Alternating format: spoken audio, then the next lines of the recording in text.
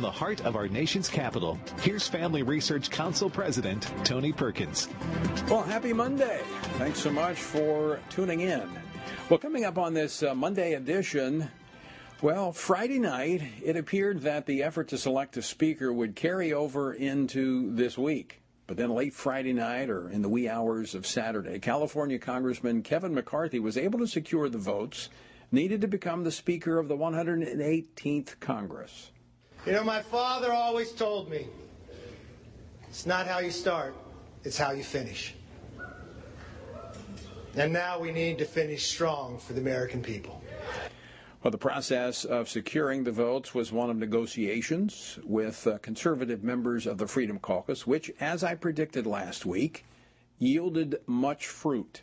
Now, the outcome was a win for everyone. Everyone except the left, who would rather see power held in the hands of a few. We're going to talk about it with one of the principal negotiators, North Carolina Congressman Dan Bishop, in just a moment. And there is a new political reality in Israel, with what some describe as the most conservative government in Israel's history. Well, yesterday, Israeli Prime Minister Benjamin Netanyahu defended his coalition government's judicial reforms. The attempt to restore the right balance between the branches is not a destruction of democracy, but the strengthening of democracy. But there's no doubt that this must be done responsibly and with discretion, and so it will be done. We're going to talk about Israel's efforts to wrestle with the judiciary with CBN News Middle East Bureau Chief Chris Mitchell a little later here on the program. And new records obtained out of Colorado reveal more about Democrat Secretary of State Jenna Griswold's mailer to 31,000 foreign nationals, inviting them to register to vote in this past fall's election. J. Christian Adams joins us with those details. And finally, I'm sure you've noticed something about sports betting. In the last couple of years, there have been more and more advertisements for sports betting. Well, a 2018 Supreme Court decision was really like a starting gun for states to begin pursuing sports betting in an effort to beat out neighboring states in pursuit of easy money. Well, how has that worked out? What do we know of the 32 states that have legalized sports betting? We're going to talk about it with gambling expert Professor John Kindt a little later here on Washington Watch. The website, TonyPerkins.com. If you miss anything along the way, it's right there. You can visit it at any time, TonyPerkins.com. By the way, thanks to the thousands of you who have already signed the petition to Walgreens and CVS about their proposed actions to become community abortion facilities by selling the abortion pill. Now, you can still sign this petition. This all started because of the FDA changing their rules. And so now these pharmacies are going to become abortion facilities.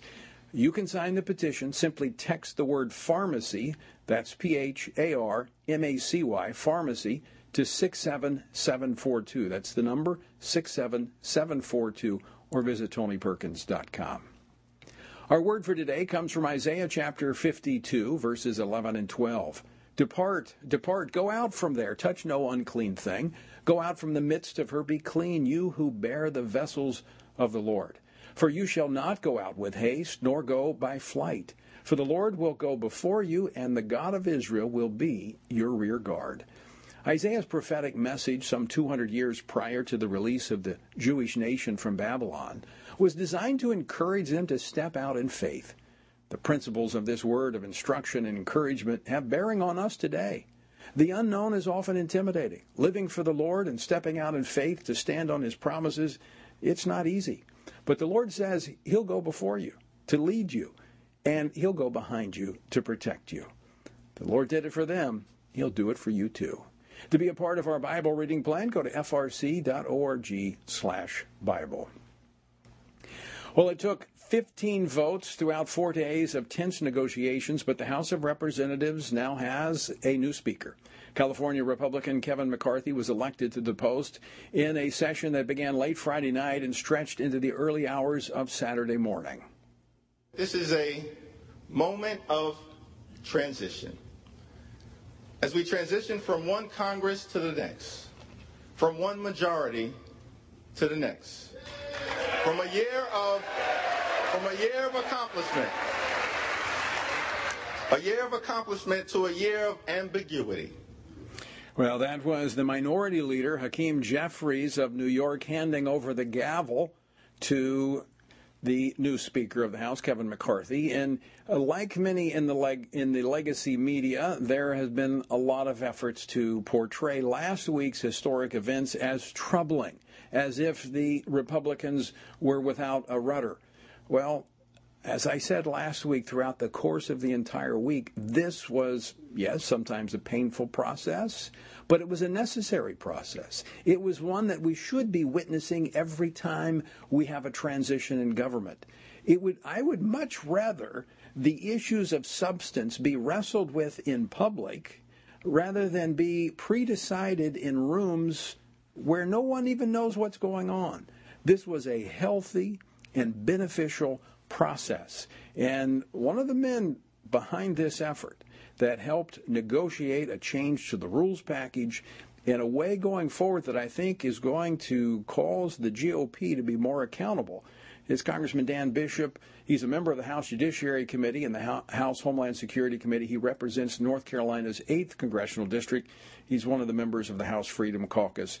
Congressman Bishop, welcome back to the program. Thank you, Tony. I'm so glad to be with you again. And I want to commend you and congratulate you on a process at times that was tough. It was the outcome probably unknown. But I would argue, and I think you would agree, we're in a much better place today than we were a week and a half ago. There's no doubt about it at all, Tony. In fact, referring back to the clip you played of Hakeem Jeffries, the Democratic leader, speaking, it was about avoiding ambiguity, about clarifying what we're going to accomplish together as Republicans across the next 2 years on behalf of not lobbyists, not special interests in Washington, but on behalf of the American people.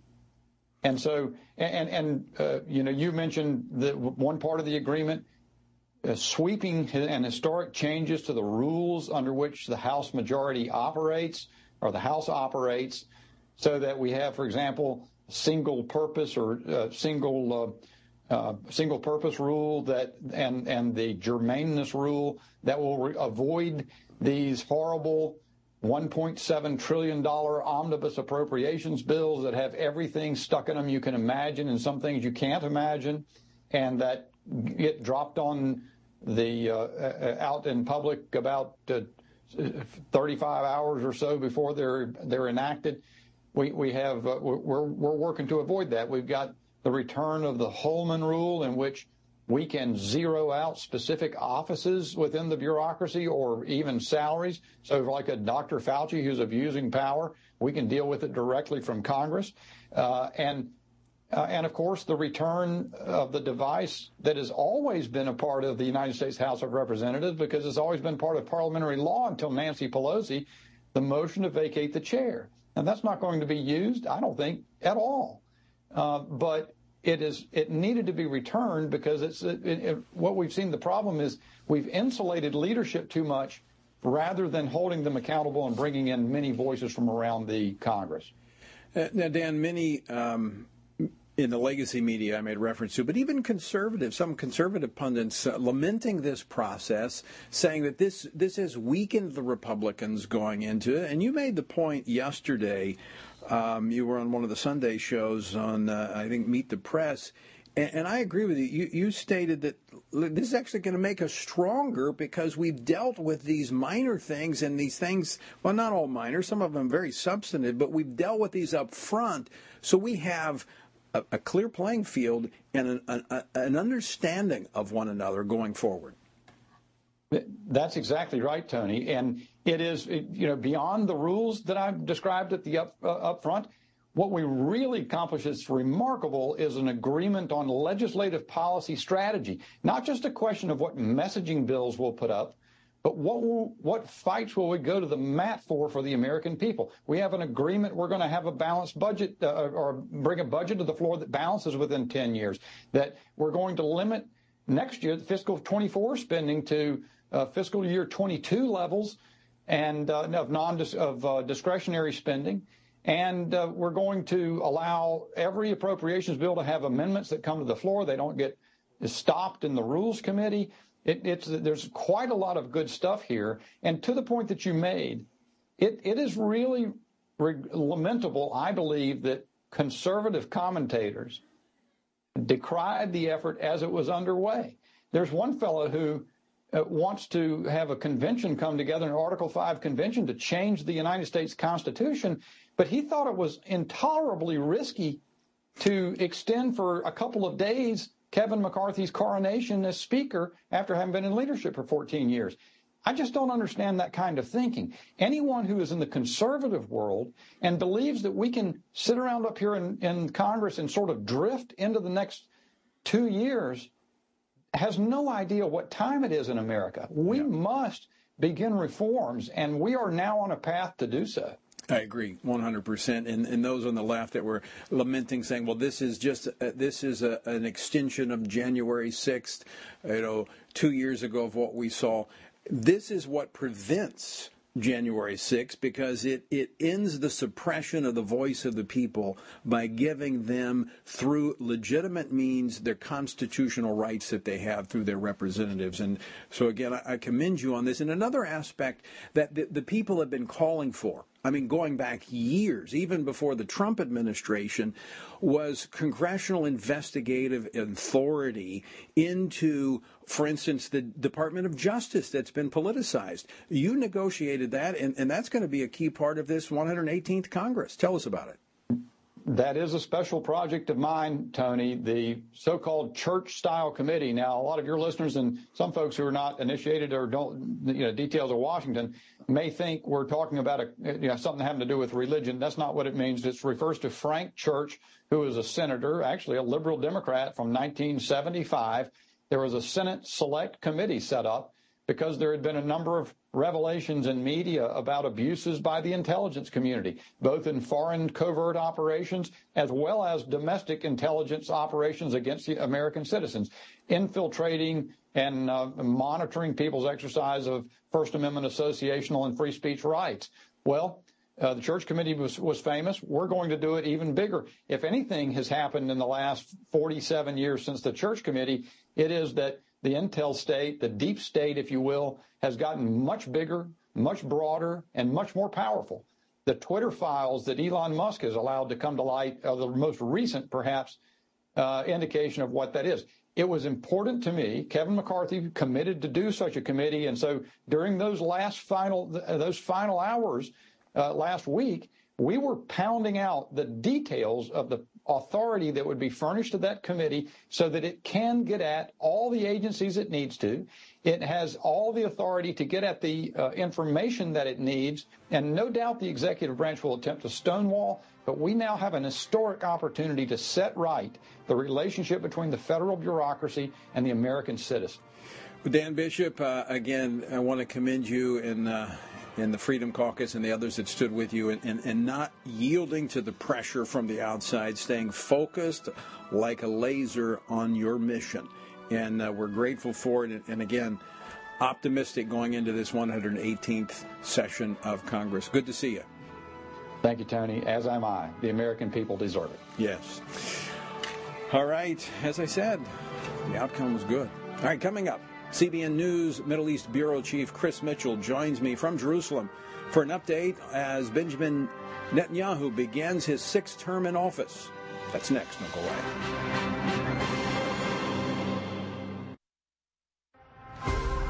Would you like to spend consistent time in God's Word? Then join Family Research Council on an exciting journey through the Bible. FRC's 2-year Bible reading plan helps you to approach daily Bible reading intentionally.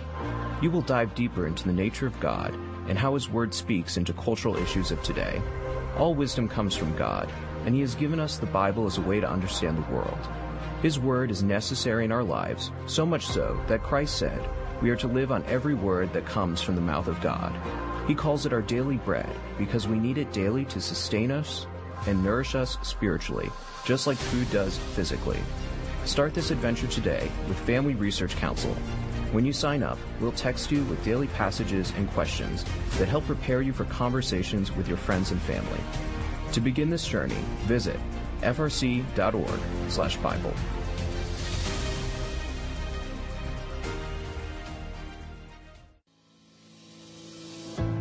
1 Peter 3:15 instructs us to always be prepared to give an answer to everyone who asks for a reason for the hope that we have.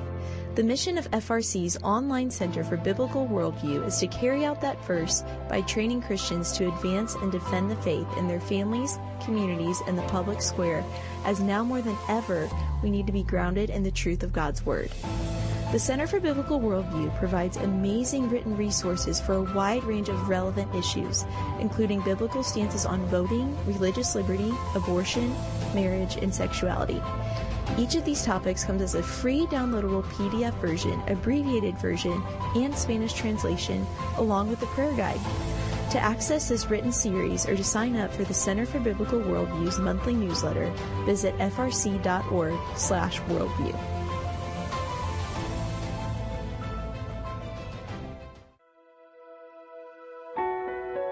Did you know that from as early as 12 weeks, and certainly by 20 weeks, an unborn child can feel pain? Did you know the issue of pornography is growing among women?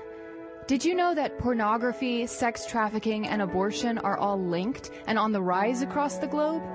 Issues such as pornography, human trafficking, drug legalization, and abortion are all violations of human dignity and have resulted in the devaluation of human life in our culture. Family Research Council stands firm on the principle that every life has value, ought to be respected, and has been designed for a unique purpose. Educate yourself on the harms of pornography, human trafficking, and abortion so that you can offer hope and help. Learn more at frc.org/life.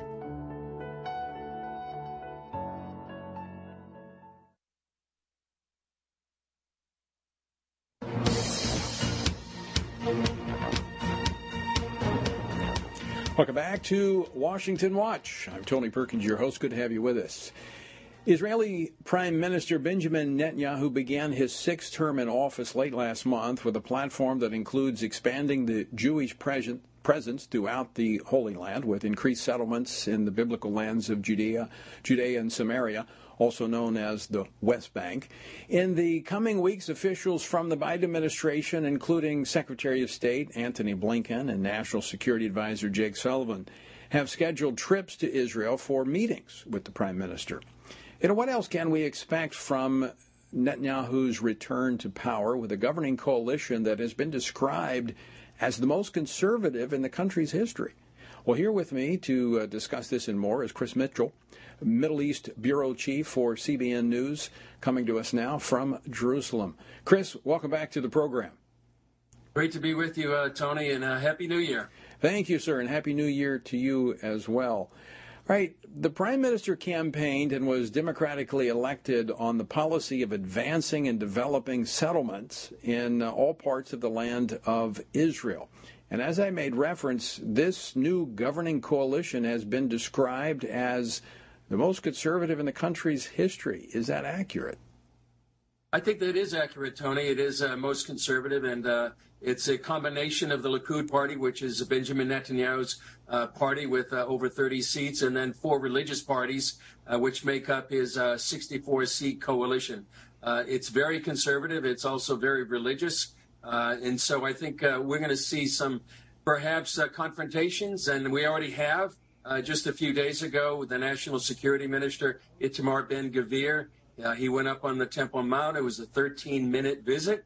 And believe it or not, that sparked an emergency session of the UN Security Council. We did a story on that today in CBN News. And I think that kind of confrontation, I think, is going to be something that may mark this government in relations to the international community, with places like the UN and the U.S. administration. That's interesting, Chris, because that is a sharp contrast with the previous administration there in Israel, which was more, I would say, seeking to be compliant with the U.S. policy, as opposed to Benjamin Netanyahu, who seems to be like the Energizer Bunny. I mean, he just keeps going, and I think he is in much better position to drive policy than I think a Biden administration when it comes to that part of the world. Yeah, exactly. And the former government, led by first Naftali Bennett and then Yair Lapid, really was in many ways sort of in lockstep with the Biden administration, particularly on matters like the Israeli-Palestinian conflict. Yair Lapid, for the first time in a number of years, was an Israeli prime minister who called for a two-state solution. Compliant, I think, is a good word, a good term of how the former government worked with the Biden administration. And I think this government, Benjamin Netanyahu, no stranger, the longest-serving Israeli prime minister, and worked with several U.S. presidents, as well as President Biden as a vice president and certainly as a U.S. senator. I think he's going to be much more willing to be confrontational, but also, trying to do that in a diplomatic way. But I think he's going to, with this government, really take steps that will may not please the current occupant of the White House. Two things that I have read that really stick out to me. One, in the confrontational role, is the new governing coalition taking on the courts, the Supreme Court there in Israel, which has kind of been left-leaning. That's not radical in terms of taking on the court. We've seen that here in the United States and how the court steers things. But then also on the diplomatic side, to counter the United States in this pursuit of a deal with Iran, that there is negotiations of normalizing, actually an agreement with Saudi Arabia to normalize relations there. Tell us about those two things. Well, two things, Tony. First of all, on judicial reform, some people are calling what the Likud is asking for, and one of the justice minister is part of the Likud party, and he's calling for judicial reform. Some are calling it here the end of democracy. However, others argue that what they're doing is trying to rebalance what had been not only left-leaning, but really the judicial arm of the government here had really been independent of any executive oversight. And so that's what they're trying to bring back to a balance. For example, many times the justices would select their own successors. And so that's why one thing the Likud actually ran on judicial reform. The other thing on terms of, rapprochement with Saudi Arabia, that's something that Netanyahu said was one of his main goals, even before the election, was that he would want to bring Saudi Arabia into the Abraham Accords. I was talking to someone earlier today on Background, and they were saying that really the difficulty for Saudi Arabia coming into the Abraham Accords isn't Israel, but the U.S. And they want to know, they're kind of leery of how the U.S. would respond to that. And as you know, for the last couple of years, it's been a very tense, fractured relationship between the White House, the Biden White House, and Saudi Arabia. So I think that's actually something that maybe Israel can broker between the U.S. and Saudi Arabia, and perhaps bring them back into, or not back, but actually for the first time into the Abraham Accords, which would be a game changer here in the Middle East. Fascinating to see all of this unfold there in the Middle East. I mean, 10 years ago, you never would have envisioned this, but Iran is really kind of pushing many of these predominantly Muslim countries into a friendly posture with Israel. Chris, we got 30 seconds left. How should Christians be praying for Israel right now? Well, certainly pray for the peace of Jerusalem, pray for wisdom for Benjamin Netanyahu. He's a lot on his plate. He has a very, as you said, conservative administration right now. He needs wisdom how to deal with that. I would also pray for the people of Iran, Tony. The revolution has been going on over 100 days now. Could 2023 be the time when the regime actually falls? That would be a huge game changer for the Middle East and the world. So those people certainly need prayer. Yes, and a government in the United States that would back them up, those who are seeking freedom. It's good to see that Israel will be backing up those looking for freedom. I hope America will do the same. Chris Mitchell, always great to see you. Thanks so much for joining us today. Thanks, Tony. All good prayer points, and we should be adding those to our prayer list. Well, coming up next, just weeks before last year's midterm election, Colorado Secretary of State sent mailers to more than 31,000 foreign nationals, urging them to register to vote. They said it was a mistake, but we've got new documents. We talk about it next. Don't go away. Are you a university student? Do you know a university student, specifically one who wants to grow as a Christian leader to positively influence public policy and the culture? Look no further. Family Research Council has a life-changing 12 to 15-week internship program that has prepared and equipped students to take the next step in their professional journey.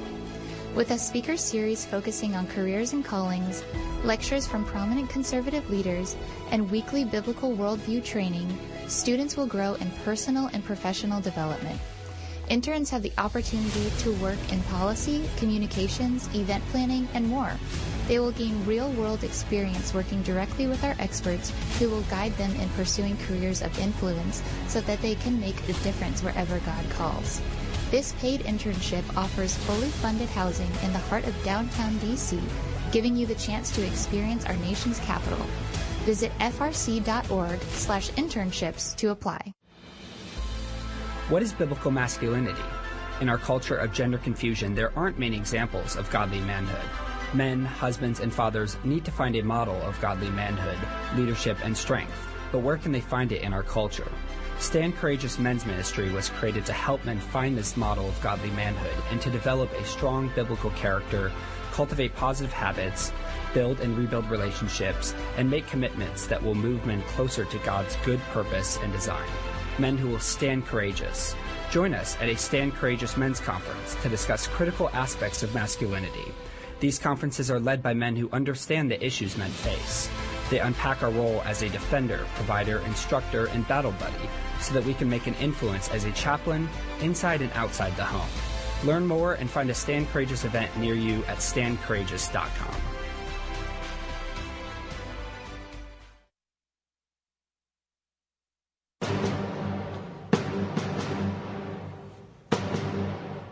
This is Washington Watch. I'm Tony Perkins, your host. Good to have you with us. Be sure and check out the website, tonyperkins.com. Just weeks before last year's midterm elections, Colorado Secretary of State Jenna Griswold's office sent mailers to more than 31,000 foreign nationals throughout the state, urging them to register to vote.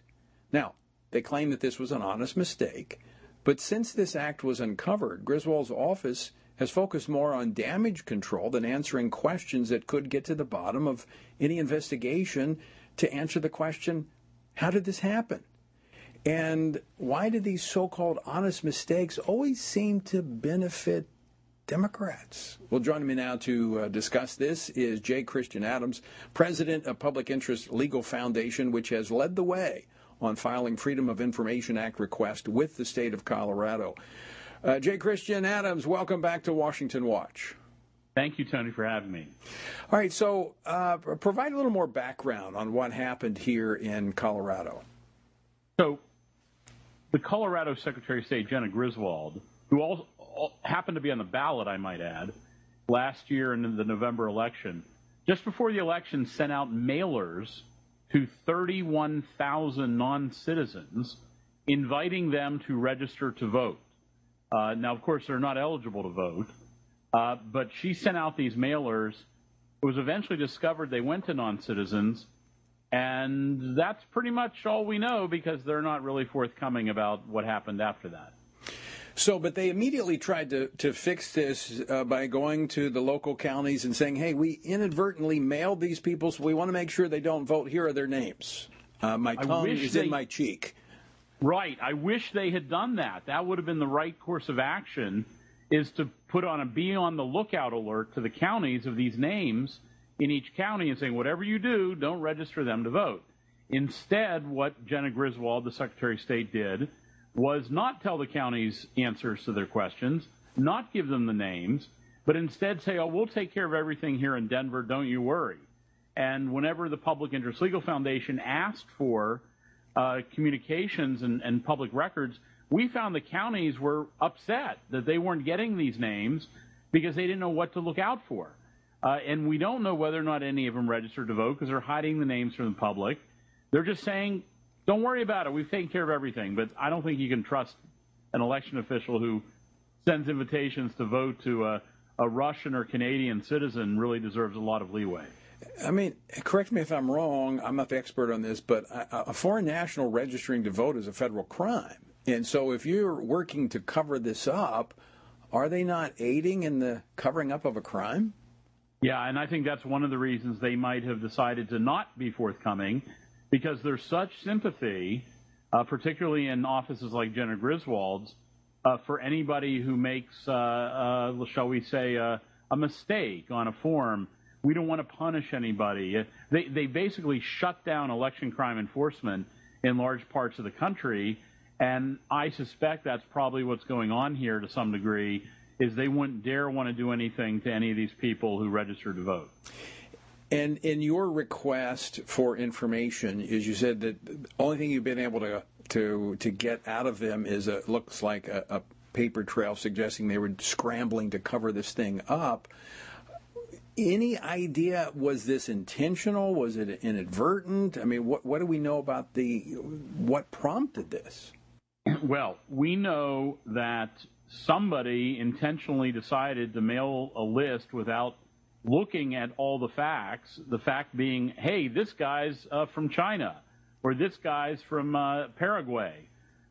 So they intentionally decided to mail a list without doing any due diligence or even the basics, inviting foreign nationals to register to vote. If they gave us the records, we would be able to see what the motives were, who screwed up, what was done to fix it. But see, that's one of the problems with government these days, Tony, is when they make mistakes, they don't like the public to see the details, and they don't like the public to hold anybody accountable. So can we anticipate that there might be some legal action here to try to get this information from them? Well, for sure, because we need to know whether any of these people registered to vote and voted. Remember, people could be deported for voting when they're not eligible to. When they fill out their green card naturalization forms, they could get deported if they register to vote. So maybe that's one of the reasons Griswold didn't tell the public the full story, because she doesn't want anybody deported. Whatever. The mistake was made, atone for it, figure out how to prevent it from happening again. But even if you got an invitation to register, granted, shouldn't have gotten it, but if they got it and they registered, they should have known that they're not an American citizen and they cannot vote in federal elections. J. Christian Adams, we're almost out of time, but I want to ask you another question. Generally speaking, are you encouraged by the progress that's being made in many states across the nation to address election integrity? Yeah, absolutely. There's been incredible strides legislatively in states. Not all states, Tony. I mean, you still have, Michigan is Michigan. It doesn't have a governor that will sign anything. But in a lot of states, good things are happening. Good things are happening in the courts. We held Delaware to account to not have unconstitutional early voting and mail voting. Courts have made some good decisions in places, incredible cases like in Wisconsin and so forth. So there's progress being made. It's a long, hard fight. Lots of forces on the other side, but, what else is new? Well, I want to commend you for the work that you guys are doing. It's great. It's important because it's restoring confidence in our system of elections. J. Christian Adams, always great to see you. Thanks so much for joining us today. Thank you, Tony. All right, folks, coming up, more states are in a scramble to legalize sports betting. Are they ignoring the effects of these policies? We're going to discuss this after the break. Don't go away. More Washington Watch straight ahead.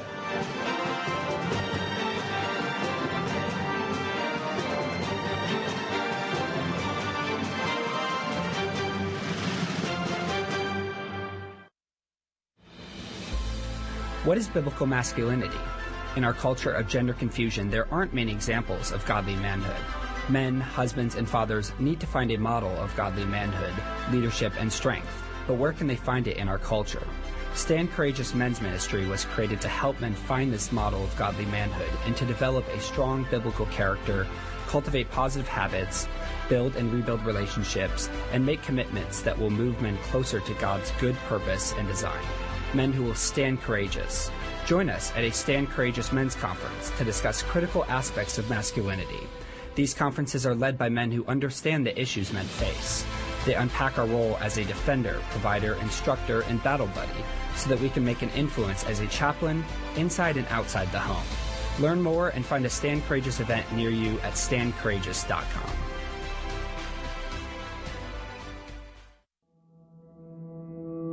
With the increase in tech censorship of conservatives and Christians, Family Research Council created a tech subscription platform to be sure we don't go completely dark due to censorship.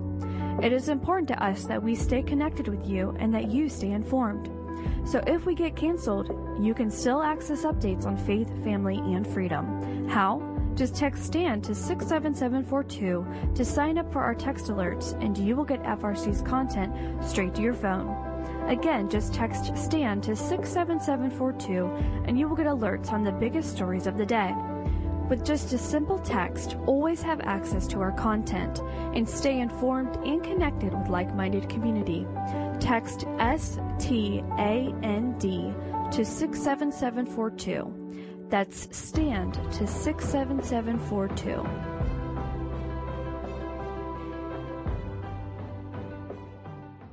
Are you a university student? Do you know a university student, specifically one who wants to grow as a Christian leader to positively influence public policy and the culture? Look no further. Family Research Council has a life-changing 12 to 15-week internship program that has prepared and equipped students to take the next step in their professional journey. With a speaker series focusing on careers and callings, lectures from prominent conservative leaders, and weekly biblical worldview training, students will grow in personal and professional development. Interns have the opportunity to work in policy, communications, event planning, and more. They will gain real-world experience working directly with our experts who will guide them in pursuing careers of influence so that they can make a difference wherever God calls. This paid internship offers fully funded housing in the heart of downtown D.C., giving you the chance to experience our nation's capital. Visit frc.org/internships to apply.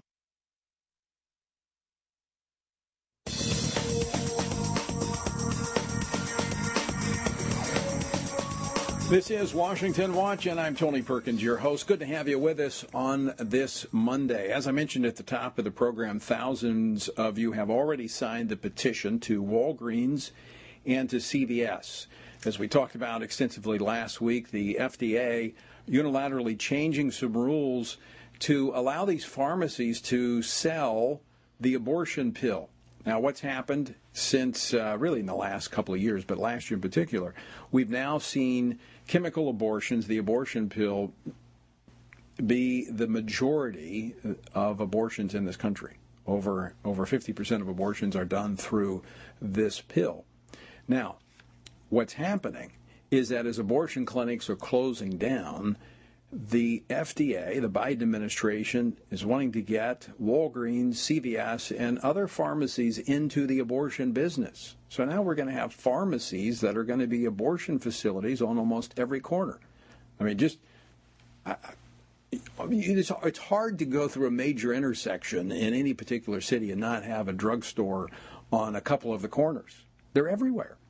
And this is the effort of the FDA, the Biden administration.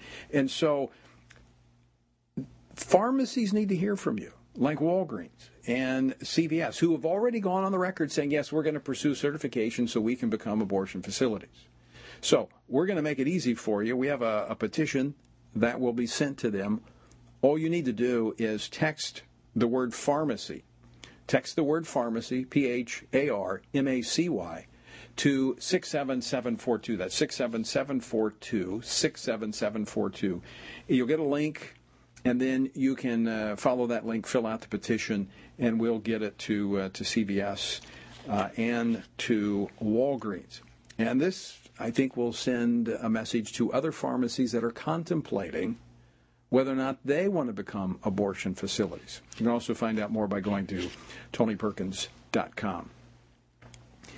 Ever since a 2018 Supreme Court decision that legalized state-sanctioned sports gambling, one state after another has scrambled to legalize betting in the arms race for state revenue. Now, I actually got involved in politics years ago. It's when I first ran for office over the issue of gambling in my home state of Louisiana. At one time, Louisiana had more gambling, more types of gambling than any other state, including Las Vegas. Now, it's had its effect on my home state.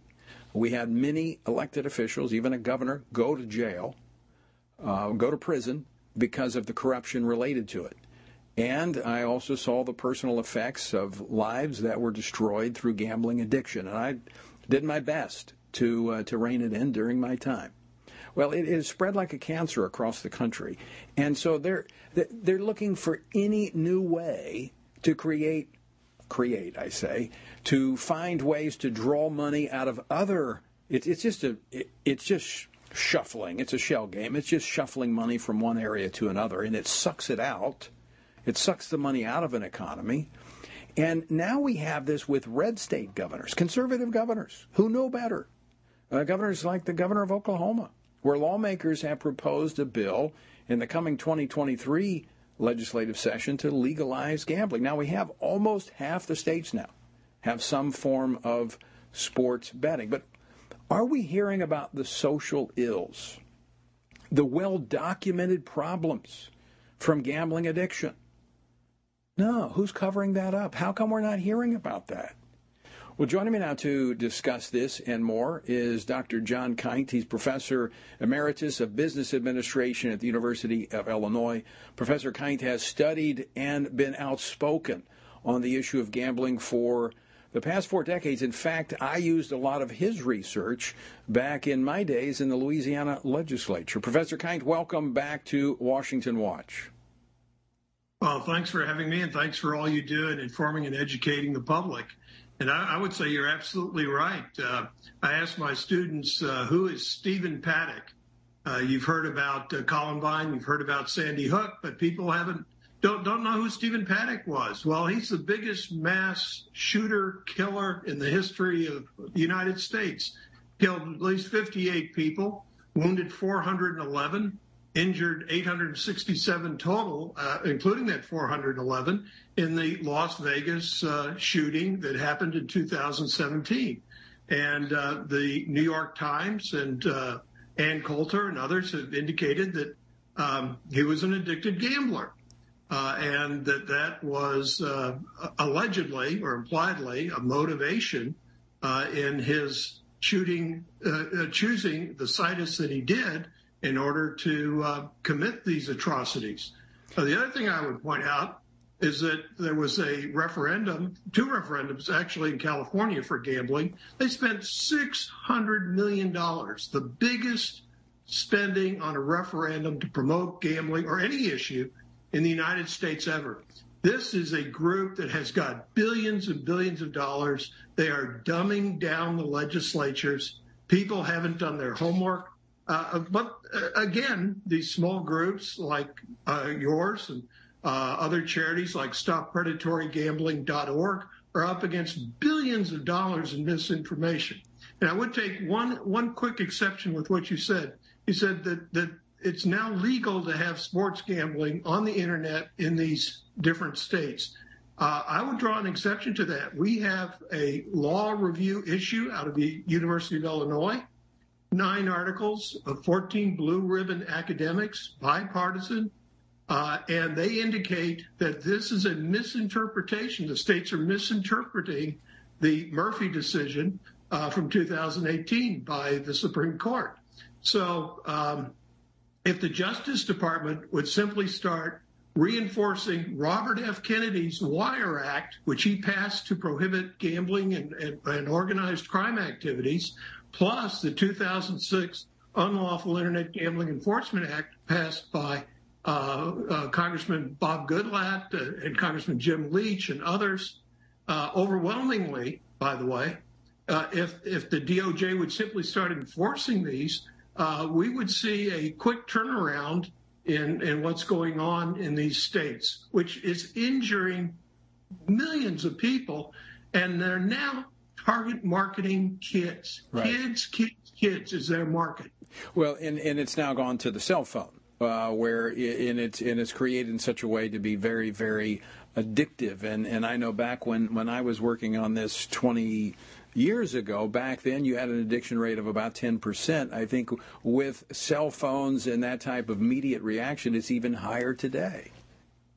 Well, I've heard ministers look at the numbers of kids getting hooked on this, and they're calling this an involuntary tithe of our children to the idols of gambling. And they're also talking about the new prayer system. You've heard of the Our Father and the Our Mother prayers. Ministers are talking about the latest Our Mother prayer, which is, "Come on, Lady Luck, baby needs a new pair of shoes." Well, there's something in that. Baby does need a new pair of shoes, but you're not going to get it by gambling. And we've seen that children are, again, being exploited, and in these video games as well. Actually, one major game manufacturer just paid $520 million in a fine to the FTC, the Federal Trade Commission, for violating privacy rules involving kids. Well, that's just the tip of the iceberg. Right. But it does show that they don't care about $500 million in fines because they're making billions exploiting children, taking advantage of vulnerable demographic groups, including race-based groups. So, Professor Kindt, let's talk a little bit about motivation here. I mean, obviously for the gambling industry, it is money. As you talked about, they throw it around loosely. They suppress news, information. I saw it back in my time in office. Campaigns roll around. They play a key role in political campaigns. They got a lot of money to deal with.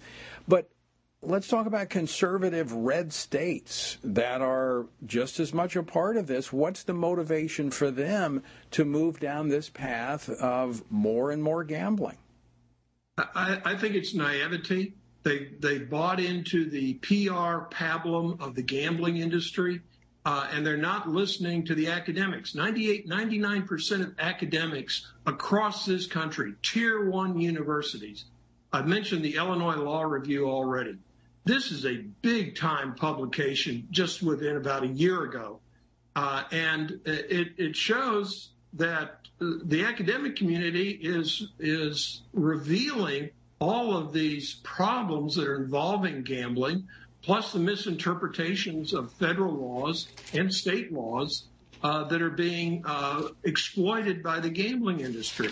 If you look behind me, you can see multiple volumes containing thousands of pages, hundreds of reports, academic reports done in Congressional Research Service style, done for the Congress in many instances, indicating that none of this works. The gambling industry is just full of PR pablum, and that's what gets my colleagues and myself so excited about this, is that it attacks every ethical norm and aspect of good educational principles and academic principles, as well as making everything worse. All the social problems, the cost to governments are $3 to $12 for every $1 in benefits. The evidence on this is overwhelming. Bankruptcies, when you bring in gambling facilities, go up 18 to 42%. Crime goes up as people lose their money and resort primarily to property crimes. The Illinois Law Review, again, has these numbers, updated numbers in it that have been current for 20 years. So let me 7 to 9% increases in crime. Let me ask you about 98%. You said you used the figure 98% of academics are clear on this, that the downside outweighs the upside to legalize gambling. Is that information getting out there, or is that being suppressed? Oh, it's being suppressed. The gambling industry came up with it, had so many problems back in the 1990s, and you may remember this, that they created their own law school in Las Vegas because allegedly they couldn't come up with legal academics who could promote their industry.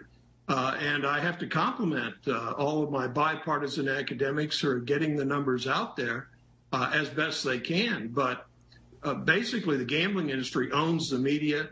They own the PR. They suppress all of this. They suppress the National Gambling Impact Study Commission, which was passed by Congress. And so there should be no gambling on the Internet.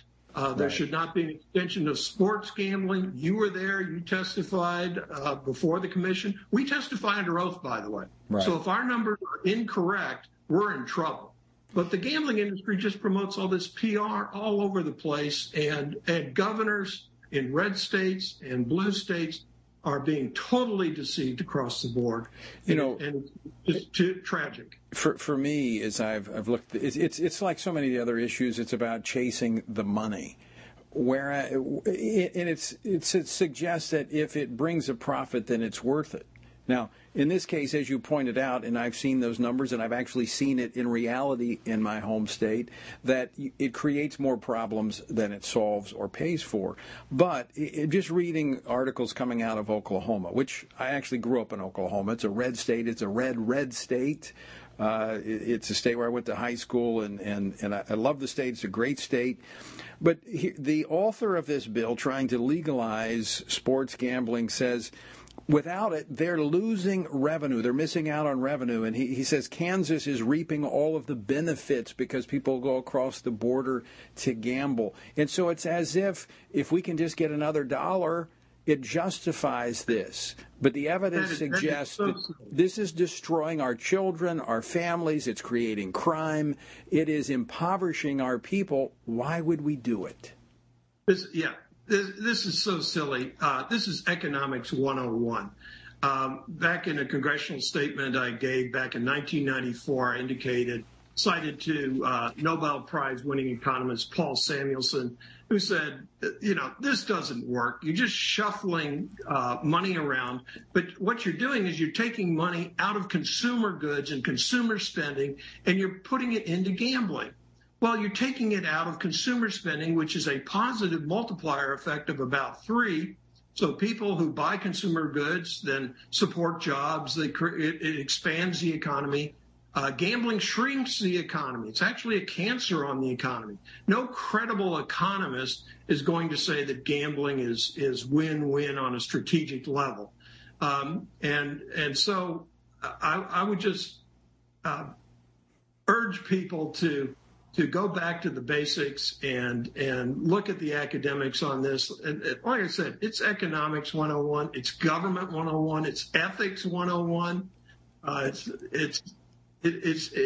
Gambling just undermines everything, and it's going to hurt everything. It absolutely does. I've seen it up close, and it never has a good outcome. As you said, it just sucks money out of the economy. You lose the multiplying effect of those dollars. Professor John Kindt, always great to see you. Thanks so much for joining us today. Okay, thank you. Thanks for having me. Well, folks, I want to thank you for joining us as well. The Bible actually speaks it. Samson engaged in a little wager. You know what? It didn't work out for him either. Look, if you're in Oklahoma, you need to talk to your elected representatives in other states that are pursuing this. You need to do the same thing. This is not good. It's not good. All right, folks, thanks so much for joining us on this Monday. Big week ahead, a lot coming up. We're going to be talking about the Republican agenda starting this week. Until next time, let me leave you once again with the encouraging words the Apostle Paul found in Ephesians 6, where he says, when you've done everything you can do, when you've prayed, when you've prepared, and when you've taken your stand, by all means, keep standing. Washington Watch with Tony Perkins is brought to you by Family Research Council and is entirely listener-supported. Portions of the show discussing candidates are brought to you by Family Research Council Action. For more information on anything you've heard today, or to find out how you can partner with us in our ongoing efforts to promote faith, family, and freedom, visit TonyPerkins.com. Also, to leave a comment about Washington Watch, call our watch line at 1-866-372-7234. That's 1-866-372-7234.